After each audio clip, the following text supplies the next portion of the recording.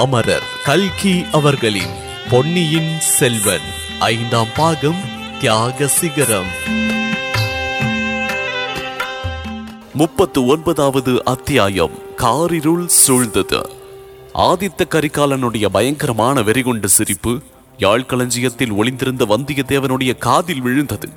அவனுக்கு ரோம மஞ்சனத்தை உண்டாக்கியது. விரைவில் ஏதோ ஒரு விபரீதம் நிகழப் போகின்றது என்று அவனுடைய உள்ளுணர்ச்சி கூறியது. நிழல் வடிவம் கொண்ட யமதர்மராஜன் கையில் பாசக்கயிறோடு அந்த அறையில் பிரசன்னமாக இருந்தார். பாசக்கயிற்றை வீசுவதற்கு சமயம் நோக்கிக் கொண்டிருந்தார். ஆனால் யார் மீது எரிய போகின்றான்? யாருடைய உயிரை கொண்டு போக போகின்றான்? கரிகாலன் உயிரையா அல்லது நந்தினி தேவியின் உயிரையா? ஒருவேளை அவர்கள் இருவரையுமே மரணம் நெருங்கிக் கொண்டிருக்கின்றதா? சகோதரன் சகோதரியை கொல்ல போகின்றானா?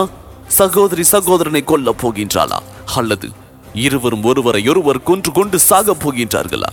இம்மாதிரி எதுவும் நடவாதபடி தடுப்பதற்காகத்தான் இளைய பிராட்டி தன்னை விரைந்து போகும்படி அனுப்பி வைத்தாள். தன்னால் இயன்றதை செய்தாகிவிட்டது. இருவரிடமும் அவர்களுக்குள்ள உறவை பற்றி சொல்லியாகிவிட்டது. இருவருடைய உள்ளமும் இலகும்படி செய்தாகிவிட்டது. ஆனாலும் பலன் ஏற்படுமா? வேறு கொண்ட கரிகாலரையோ பிரம்மை பிடித்த நந்தினியையோ கொடூர செயல் எதுவும் செய்யாமல் தடுக்க முடியுமா? இந்த சமயத்தில் தான் நடுவில் குறுக்கிடுவதால் ஏதேனும் நன்மை விளையுமா? ஒருவேளை இருவருக்கும் மத்தியில் தன்னுடைய உயிரை பலி கொடுப்பதினால் அவர்களுடைய குரோதம் தனியுமா? இவ்வாறெல்லாம் எண்ணி வந்தியத்தேவனுடைய உள்ள கடல் கொந்தளித்துக் கொண்டிருந்தது. இன்னும் சிறிது பொறுத்து பார்க்கலாம். தான் அவசரப்பட்டு குறுக்கிடுவதனால் காரியம் கெட்டு போக வேண்டாம் என்று பல்லை கடித்துக் கொண்டு நின்றான். கரிகாலருடைய வெறிகொண்ட சிரிப்பு அடக்கிய பிறகு அவர்களுடைய சம்பாஷணை மேலும் தொடர்ந்தது. ஐயா, என் வாழ்நாளில் தங்களுக்கு மகிழ்ச்சி தரும்படியான காரியம் எதுவும் நான் செய்ததில்லை. சாகும் சமயத்திலாவது தாங்கள் சிரித்து மகிழ்வதற்கு காரணமானது பற்றி சந்தோஷம் என்றாள் நந்தினி. ஆம் நந்தினி, இன்றைக்கு எனக்கு மிக சந்தோஷமான தினம்தான். இத்தனை வருஷமாக நீ என்னை படுத்தி வைத்த பாட்டுக்கெல்லாம் இன்றைக்கு முடிவு ஏற்பட போகின்றது. இந்த தடவை நான் காஞ்சியிலிருந்து புறப்பட்ட போது ஒருவாறு மனதை திடப்படுத்திக் கொண்டுதான் வந்தேன். உன்னை நேரில் பார்த்த பிறகு ஒருவேளை என் மனம் சலித்து விடுமோ என்று பயந்து கொண்டிருந்தேன். அதற்கிடமில்லாமல் நீயே வாளை என் கையில் கொடுத்து விட்டாய் என்று கூறி கரிகாலன் மீண்டும் சிரித்தான். கோமகனே, எனக்கும் இன்று சுதினம்தான். தாங்கள் கையினால் வெட்டுண்டு இருப்பதை போன்ற இனிமையான மரணம் எனக்கு கிட்ட போவதில்லை. ஒரு காலத்தில் தாங்கள் என் கழுத்தில் பூமாலை சுட்ட போகின்றீர்கள் என்று ஆசை கனவு கண்டு கொண்டிருந்தேன். அது நிறைவேற முடியாமல் போயிற்று. தங்கள் கையில் உள்ள வாளை என் கழுத்தில் சூட்டிக் கொள்ளும் பேராவது எனக்கு கிடைக்கட்டும். ஐயா, நேரமாகின்றது, ஏன் தாமதிக்கின்றீர்கள் என்றாள் நந்தினி. பல வருஷம் தாமதித்தாகிவிட்டது. இன்னும் சில நிமிஷம் தாமதிப்பதனால் நஷ்டம் ஒன்றும் இல்லை. நந்தினி, சற்று என்னை பார். கடைசி முறையாக என்னை பார்த்து என் கேள்விக்கு மறுமொழி சொல். பூமாலை சூட்ட வேண்டிய கையினால் நான் ஏன் உனக்கு வாழ்மாலை சூட்ட வேண்டும்? நீ ஒரு காலத்தில் ஆசை கனவு கண்டது உண்மையாக இருந்தால் இப்போது ஏன் அதை நிறைவேற்றிக் கொள்ளக் கூடாது? அதற்கு தடையாக நிற்பவர்கள் யார் என்று சொல். உன்னை கொல்லுவதற்கு பதிலாக அவர்களை கொன்றுவிட்டு மறுகாரியம் பார்க்கின்றேன் என்றான் கரிகாலன். வேண்டாம் ஐயா, வேண்டாம். உங்களுக்கு கோடி புண்ணியம் உண்டு. என் காரணமாக இனி வேறு யாரும் சாக வேண்டாம் என்றாள் நந்தினி. அந்த தடையை ஒரு நொடியில் நான் தவிடுபொடி செய்து விடுகின்றேன். தலை விதியின் பேரில் பாரத்தை போடாதே. பிரம்மா எழுதிய எழுத்தை நான் மாற்றி எழுதுகின்றேன் பார் என்றான் ஆதித்த கரிகாலர். நந்தினி குறுக்கிட்டு, பிரம்மா எழுதிய எழுத்தை மாற்றி எழுதலாம், ஆனால் ஒருவருடைய பிறப்பை மாற்றி அமைக்க முடியுமா என்று கேட்டார். எதை பற்றி கேட்கின்றாய் நந்தினி? நமது சிறு பிராயத்தில் உன்னை பட்டர் குலத்து பெண் என்றும் அதனால் உன்னோடு சிநேகிதம் செய்யக்கூடாது என்றும் என் குடும்பத்தினர் சொன்னார்களே, அதை பற்றியா?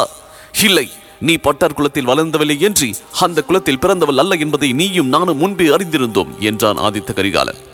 அதை பற்றி இப்போது சொல்லவில்லை ஐயா. தங்கள் அருமை நண்பர் வானர் குலத்து வீரர் அவர் கொண்டு வந்த செய்தியை பற்றி சொல்கின்றேன். பழையாற இளைய பிராட்டி அவசரமாக சொல்லி அனுப்பிய செய்தியை பற்றி கூறுகின்றேன். நான் தங்கள் சகோதரி என்பதை இதற்குள்ளாகவே மறந்துவிட்டீர்களா என்றாள் நந்தினி. நந்தினி, அன்றைக்கு நான் உன்னிடம் அதை பற்றி சொன்ன போது நீ அதை நம்பவில்லை. உன்னையும் என்னையும் பிரித்து வைப்பதற்கு செய்யும் இன்னொரு சூழ்ச்சி என்றாய். பிறகு நானும் யோசித்து அதே முடிவுக்கு வந்தேன். அதை நிச்சயம் செய்து கொள்ள வேண்டுமானால் என்றார் ஆதித்த கரிகாலர். வேண்டாம் வேண்டாம், எனக்கு அதை பற்றி சந்தேகமே இல்லை கோமகனே. தங்களுக்கும் எனக்கும் இரத்த சம்பந்தம் ஏதுமில்லை என்றாள் நந்தினி. பின் என்ன தடை நந்தினி என்றார் ஆதித்த கரிகாலர். நான் தங்களுக்கு பாட்டனார் முறையில் உள்ள பழுவேட்டரையரை மணந்தவள், தங்களுக்கு பாட்டி முறையில் உள்ளவள். இது போதாதா என்றாள். நந்தினி, அந்த கதையை சொல்லி மறுபடியும் என்னை ஏமாற்ற பார்க்க வேண்டாம். உலகத்தின் முன்னிலையில் நீ பழுவேட்டரையரின் இளையராணியாக இருக்கலாம், ஆனால் உண்மையில் நீ அவரை மணந்து கொள்ளவில்லை. ஏதோ காரணார்த்தமாகவே அவருடைய அரண்மனையில் வந்திருக்கின்றாய். முன்னொரு தடவை தஞ்சையில் நான் கேட்டபோது இவ்வாறு தான் கூறினாய். அப்போது நான் நமது ஆசை கனவை உனக்கு நினைவூட்டினேன். அதை நிறைவேற்றுவதற்கு நீ பயங்கரமான நிபந்தனைகளை விதித்தாய். பழுவேட்டரையரை கொன்று என் தந்தையையும் சகோதரையும் சிறையில் அடைத்துவிட்டு உன்னை சோழ சிங்காதனத்தில் ஏற்றி வைக்க வேண்டும் என்றாய். வெறி கொண்ட ராட்சசினி என்று தீர்மானித்துக் கொண்டு நான் காஞ்சிக்கு போனேன். அப்புறம் நீ என்னை விட்டு விட்டாயா? இல்லை, ஓயாமல் ஒழியாமல் கனவிலும் நினைவிலும் வந்து என்னை வதைத்துக் கொண்டிருந்தாய். சில சமயம் அழுது புழம்பி என்னை துன்புறுத்தினாய். சில சமயம் மோகன புன் சிரிப்பு சிரித்து என் உயிரை வதைத்தாய். சில சமயம் பிச்சியை போல் சிரித்தும் என்னையும் பித்தனாக்கினாய். இப்போது நந்தினி, கோமகனே, தங்களுடைய மனப்பிரமைக்கு என் பேரில் ஏன் குற்றம் சுமத்துகின்றீர்கள்? தாங்கள் எனக்கு செய்த அநீதிக்கும் கொடுமைக்கும் பலனை அனுபவித்தீர்கள். அதற்கு நான் என்ன செய்வேன்? நான் மட்டும் கஷ்டப்படவில்லை என்று எண்ணுகின்றீர்களா? பழுவேட்டரையரின் மாளிகையில் சுகபோகங்களில் ஆழ்ந்து குதூகலமாயிருந்தேன் என்று நம்புகின்றீர்களா என்று நந்தினி கேட்ட குரலில் மீண்டும் பழையபடி ஆத்திரமும் கொடூரமும் பொங்கி ததும்பினார். இதை கேட்டு வந்தியத்தேவன் பீதி கொண்டான். அவனுடைய உடம்பு படபடத்தது. ஆதித்த கரிகாலரின் ஸ்வரமும் ஏறத் தொடங்கியது. நீயும் கஷ்டப்பட்டதாகவே சொல்கின்றாய். அப்படியானால் இப்போது ஏன் நாம் ஏதேதோ பேசிக்கொண்டு வீண் பொழுது போக்க வேண்டும்? என்னோடு புறப்பட்டு வருவதற்கு உன்னுடைய சம்மதத்தை தெரியப்படுத்து. உடனே புறப்பட்டு செல்வோம். உனக்காக நான் இந்த பெரிய சோழ ராஜ்யத்தை தியாகம் செய்துவிட்டு வர சித்தமாயிருக்கின்றேன். பிறந்த நாட்டையும் தாய் தந்தையாரையும் உற்றார் உறவினரையும் தொடர்ந்து விட்டு வருகின்றேன். கப்பல் ஏறி கடல் கடந்து செல்வோம்.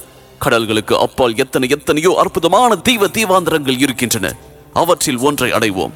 உன்னை காட்டிலும் இந்த ராஜ்யம் எனக்கு பெரிதென்று என்றார் ஆதித்த கரிகாலர். கோமகனே, தாங்கள் ராஜ்யத்தை துறந்தாலும் துறப்பீர்கள். ஆனால் இந்த கீழ்குல மகள் பிரதானமான சோழ சிங்காதனத்தில் ஏறுவதற்கு சம்மதிக்க மாட்டீர்கள் இல்லையா என்று கூறிவிட்டு நந்தினி நகைத்த நகைப்பில் தீப்பொறி பறந்தது. பெண்ணே, இதை வேறு விதமாக பார். உனக்கு என்னை காட்டிலும் சோழ சிங்காதனம் உயர்வானதா? என்னிடம் நீ அந்த நாளில் இருந்து காட்டிய பிரியம் எல்லாம் சிங்காதனம் ஏறி மணிமகுடம் சூடும் ஆசையினால் நடித்த நடிப்புத்தானா என்றார் ஆதித்த கரிகாலர். ஆஹா, அப்படியே வைத்துக் கொள்ளுங்கள். எனக்கு அரண்மனை வாழ்வும் அரசபோகமும் அரியாசனமும் தான் வேண்டும். இவற்றுக்காகவே பழுவேட்டரையரை நான் மணந்தேன். இவற்றுக்காகவே வீரபாண்டியனை காப்பாற்றுவதற்கு முயன்றேன் என்றார். அடி பாதகி, அவன் பெயரை எதற்காக இப்போது சொல்கின்றாய் என்று கர்ஜனை செய்தான் ஆதித்த கரிகாலன். நந்தினி மறுமொழி கூறுவதற்குள் முன்னால் அவன் தொடர்ந்து மேலும் கூறினான். ஆஹா, எனக்கு தெரிகின்றது. உன்னுடைய சூழ்ச்சியெல்லாம் எனக்கு இப்போது நன்றாக தெரிகின்றது. வீரபாண்டியனுடைய பெயரை சொன்னால் எனக்கு ஆத்திரம் வரும். நான் உன்னை உண்மையாகவே கொல்ல வருவேன். உடனே இங்கு நீ காலால் இட்டதை தலையால் செய்ய காத்திருக்கும் வாலிப சிங்கங்களில் ஒருவன் வந்து என்னை கொன்று விடுவான் என்பது உன் அந்தரங்கு நோக்கம். நந்தினி, அந்த வந்தியத்தேவன் எங்கே இருக்கின்றான்? எங்கே அவனை மறைத்து வைத்திருக்கின்றாய்? சொல். இங்கேதான் அவன் ஒளிந்து கொண்டிருக்க வேண்டும். நீ என்னோடு வர மறுப்பதற்கு காரணமும் இப்போது நன்றாய் தெரிகின்றது. ஆமாம், அவன்தான் காரணம். அவனோடு நீ ஓடிப்போக எண்ணி இருப்பதுதான் காரணம். பழுவேட்டரையரை நீ இவ்விடம் விட்டு அனுப்பியதற்கும் அவன்தான் காரணம். நீங்கள் 2 பேரும் சேர்ந்து பேசிக்கொண்டுதான் இப்படியெல்லாம் சூழ்ச்சி செய்திருக்கின்றீர்கள். ஆஹா, எப்படி நான் ஏமாந்து போனேன். எங்கே அந்த பாதகன் வந்தியத்தேவன்? எங்கே உன்னுடைய புதிய காதலன் என்று கேட்டான் ஆதித்த கரிகாலன். இவ்வாறு ஆதித்த கரிகாலர் வெறிக்கூச்சல் போட்டுக்கொண்டே கத்தியை சுழற்றிக் கொண்டு அங்கும் இங்கும் அந்த அறையில் ஓடத் தொடங்கினார். ஒரு சமயம் யாழ்களஞ்சியத்தை நெருங்கி வந்தார். அப்போது நந்தினி ஒரே பாய்ச்சலாக பாய்ந்து சென்று அவர் காலடியில் விழுந்து, கோமகனே, இதை கேளுங்கள். உங்களுக்கு கோடி புண்ணியம் உண்டு. நான் சொல்வதை கேட்டுவிட்டு பிறகு எது வேண்டுமானாலும் செய்யுங்கள். வானர்குல வீரரை பற்றி தாங்கள் கூறுவது அபாண்டம். பூமாதேவி பொறுக்க மாட்டாள். அவருக்கு ஏதேனும் தாங்கள் தீங்கு செய்தால் என் அருமை தோழி மணிமேகலை உயிரையே விட்டு விடுவாள். தங்களுக்கு மகத்தான பாவம் சம்பவிக்கும். வேண்டாம், இதோ என் நெஞ்சை பிளந்து பாருங்கள். வீரபாண்டியருடைய வாளினாலேயே என் நெஞ்சை கீறி பாருங்கள். அதற்குள்ளே தங்களுடைய திருவுருவத்தை தவிர வேறு எதுவும் இராது. இது சத்தியம், சத்தியம், சத்தியம் என்று கூறிவிட்டு நந்தினி வெம்மினாள்.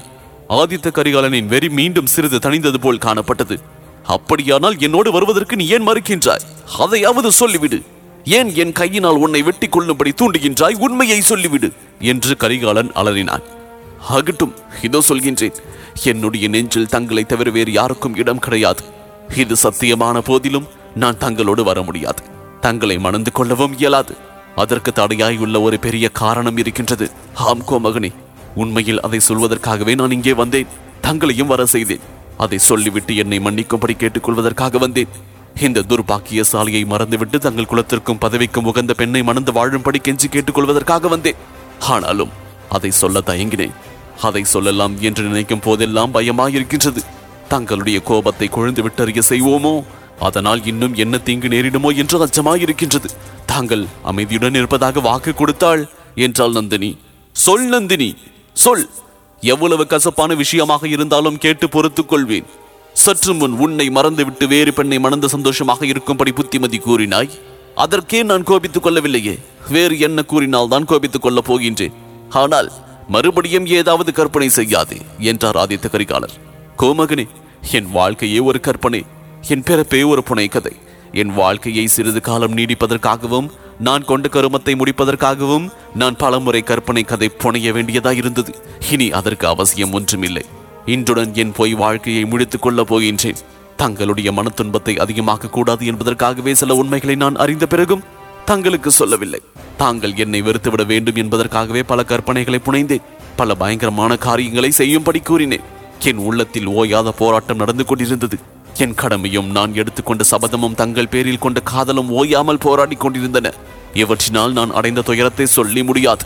கடைசியாக இன்று அந்த போராட்டம் எல்லாம் முடியும் தருணம் நெருங்கி இருக்கின்றது. என்னை பற்றிய உண்மையை சொல்லிவிடுகின்றேன். அதை கேட்ட பிறகு என்னை தங்கள் கையினாலேயே கொன்று விடுங்கள். ஆனால் வேறு யாருக்கும் தாங்கள் தீங்கு செய்ய வேண்டாம். வீண் பாவத்துக்கும் பழிக்கும் ஆளாக வேண்டாம் என்றாள். பாவம், பழி, இனி புதிதாக நான் அடையக்கூடிய பாவம், பழி என்ன இருக்கின்றது? ஆயினும் சொல் நந்தினி, என்னுடன் வருவதற்கு, நம் இளம் பிராயத்து ஆசை கனவு நிறைவேறுவதற்கு தடையாயிருக்கும் உண்மையான காரணம் என்னவென்று சொல். அது எவ்வளவு பயங்கரமான உண்மையாக இருந்தாலும் சொல். அதோ அந்த திரை சீலைக்கு பின்னால் யாரோ ஒளிந்திருக்கின்றார்கள் என்று நான் எண்ணிக்கொண்டிருந்த வரையில், ஒளிந்திருப்பது யார் என்று தெரியாதிருந்த வரையில் என் மனம் அமைதி இழந்திருந்தது. உன்னுடன் பேசிக் கொண்டிருந்த போது என் உள்ளம் அதை பற்றிய எண்ணமிட்டுக் கொண்டிருந்தது. ஒளிந்திருந்தவள் மணிமேகலை என்று தெரிந்த பிறகு என் குழப்பமும் நீங்கியது. உண்மை தெரியாதிருக்கும் வரையிலேதான் பயம், கோபம், குழப்பம் எல்லாம். எவ்வளவு கசப்பாயிருந்தாலும் உண்மை தெரிந்து போய்விட்டால் மனம் அமைதி அடைந்து விடும் அல்லவா என்றார் ஆதித்த கரிகாலர். கோமகனே, நான் சொல்ல போகும் செய்தியினால் தங்கள் மனம் உண்மையிலேயே அமைதி அடையட்டும். அதுதான் என் பிரார்த்தனை. ஆனால் அந்த செய்தி நான் தங்களோடு வருவதோ தங்களை மணப்பதோ முடியாத காரியம் என்பதை நிரூபிக்கும். என் வாழ்க்கையின் முடிவு, என் துன்பங்களுக்கு விமோசனம், மரணம் ஒன்றுதான் என்பதை தெரியப்படுத்தும். வானர் குலத்து வீரர் என்னுடைய அன்னையை பற்றி செய்து கொண்டு வந்தார். அது உண்மை என்று நான் அறிவேன். ஈழ நாட்டில் வெறி கொண்டு அலைந்து தெரிந்து கொண்டிருந்த மாதரசியை பற்றி நான் அறிவேன். அவள் என் அன்னை என்றும் அறிவேன். இது மற்றும் பலருக்கு தெரிந்திருந்தது. ஏனெனில் அந்த பெண்ணரசிக்கும் எனக்கும் உருவ தோற்றத்தில் அமைந்திருந்த ஒற்றுமையை பலரும் காணக்கூடியதாயிருந்தது. என்னை என் தாயார் என்று சிலர் சந்தேகிக்கும்படி இருந்தது. ஆனால் என் அன்னையை அத்தகைய வெறியாலாக்கிய காரணம் என்னதென்பதையும் சில காலத்திற்கு முன்பு நான் அறிந்து கொண்டேன். அது என்னை தவிர வேறு யாருக்காவது தெரியுமா என்பதை நான் அறியேன். யாரிடமும் இதுவரையில் நான் சொன்னதில்லை. இப்போதுதான் தங்களிடம் முதலாக சொல்லப் போகின்றேன். ஐயா, தந்தை யார் என்பதை தங்களுக்கு சொல்லப் போகின்றேன்.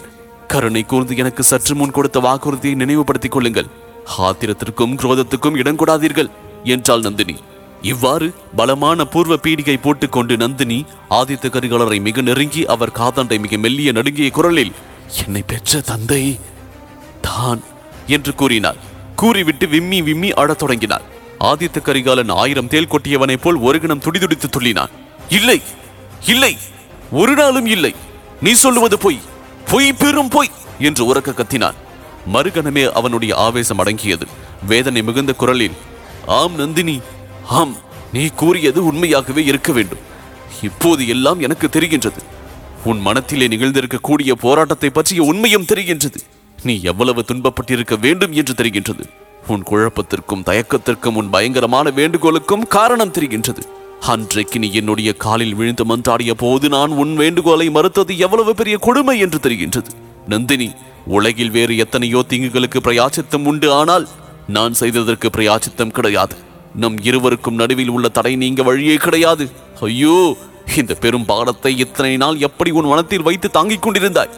எப்படி இந்த பாதகன் இப்பூமியில் உயிர் வாழ்வதை சகித்துக் கொண்டிருந்தாய்? நல்லது, நம் இருவருடைய வாழ்க்கைக்கும் பரிகாரம் ஒன்றுதான், விமோசனம் ஒன்றுதான். இதோ நந்தினியின் பிராயச்சித்தம். யாழ் களஞ்சியத்திலிருந்து வந்தியத்தேவன் இந்த சம்பாஷணைகளை எல்லாம் கேட்டுக் கொண்டிருந்தான். இடையிடையே கரிகாலரின் வெறி மூர்க்கத்தனமாகிக் கொண்டிருந்த போது அவன் அவர்களுக்கிடையே போக எண்ணினான். பிறகு அதனால் என்ன விபரீதம் நேரிடுமோ என்று தயங்கினான். அவர்களுடைய உணர்ச்சி மயமான பேச்சு அவனை ஒரு புறத்தில் செயலற்றவனாக செய்து கொண்டிருந்தது. நந்தினி தன்னுடைய தந்தை இன்னார் என்று கூறியது மட்டும் அவன் காதில் நன்றாக விழவில்லை. ஆனால் அவள் என்ன சொல்லியிருக்க கூடும் என்று அவன் மனத்தில் ஓர் ஊகம் உண்டாயிற்று.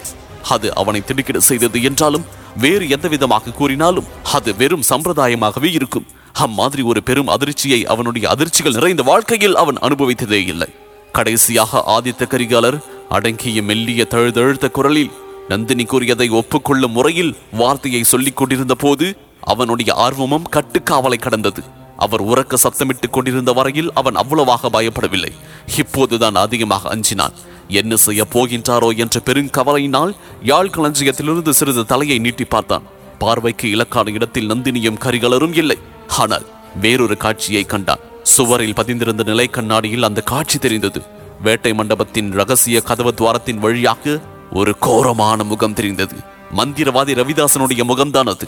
அடுத்த கணத்தில் வேட்டை மண்டபத்தின் ரகசிய கதவு மெதுவாக திறப்பதை வந்தியத்தேவன் கண்டான். திறந்த கதவின் வழியாக முதலில் ஒரு புலியின் தலையும் பிறகு அதன் உடலும் வெளிவருவதை பார்த்தான்.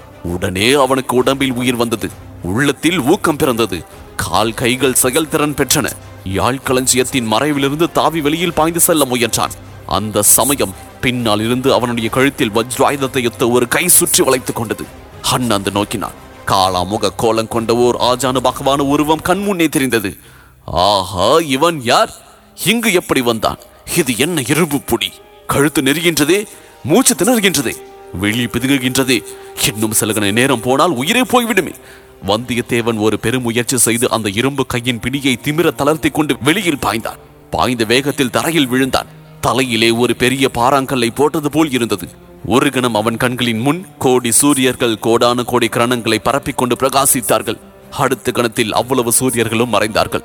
நாலாபுறமும் இருண்டு வந்தது. வந்தியத்தேவன் அக்கணமே நினைவை இழந்தான். யாழ் களஞ்சியத்திலிருந்து அதன் வாசலில் கிடந்த வந்தியத்தேவனுடைய உடலை மிதித்து தாண்டி கொண்டு ஒரு கோர பயங்கரமான காளாமுக உருவம் வெளிப்பட்டது. யாழ் களஞ்சியத்தின் அருகில் தடால் என்ற சத்தத்தை கேட்டு நந்தினி திரும்பி பார்த்தாள். காளாமுக உருவம் கையில் கத்தியை உருவிக்கொண்டு தன்னை நோக்கி வருவதை கண்டாள். விழிகள் பிதுக்கும்படியாக வியப்போடு அந்த உருவத்தை நோக்கினாள். அவள் வயிற்றில் இருந்த குடல்கள் மேலே ஏறி மார்பையும் தொண்டையையும் அடைத்துக் கொண்டதாக தோன்றியது. கண்களை துடைத்துக் கொண்டு எதிரே பார்த்தாள். கரிகாலன் கீழே விழுந்து கிடக்க கண்டான். அவன் உடலில் வீரபாண்டியனுடைய வாள் பாய்ந்திருந்ததையும் கண்டான். அப்போது அவளுடைய தொண்டையிலிருந்து விம்மலும் சிரிப்பும் கலந்த ஒரு பயங்கரமான துணி எழுந்தது. அந்த அறையிலிருந்த கட்டில் முதலிய அசேதன பொருட்களை கூட நடுங்கும்படி செய்தது. அடி பாதகி, உன் பழியை நிறைவேற்றி விட்டாயா என்று கூறிக்கொண்டே காளாமுக உருவம் அவளை மேலும் நெருங்கி வந்தது.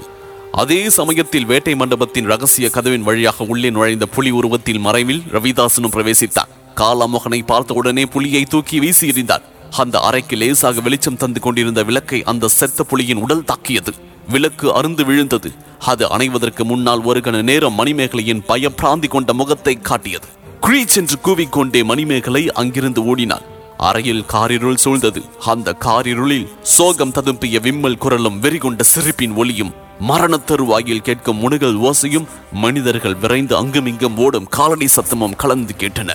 இதன் தொடர்ச்சியை அத்தியாயம் 40 நான் கொன்றேன் இதில் தொடர்ந்து கேட்கலாம். இதுவரை பொன்னியின் செல்வன் பாட்காஸ்ட் கேட்டீங்க. இன்ஸ்டாகிராமில் என்ன ஃபைண்ட் செய்ய murugan.dj மற்றும் ஃபேஸ்புக்கில் ஃபைண்ட் செய்ய இந்த சவுத் ரேடியோ செயலியின் இடது பக்க மேல்முனையில் உள்ள ஷேர் பட்டனை கிளிக் செய்யுங்க. மீண்டும் மற்றொரு பாட்காஸ்டில் சந்திப்போம். நன்றி, வணக்கம்.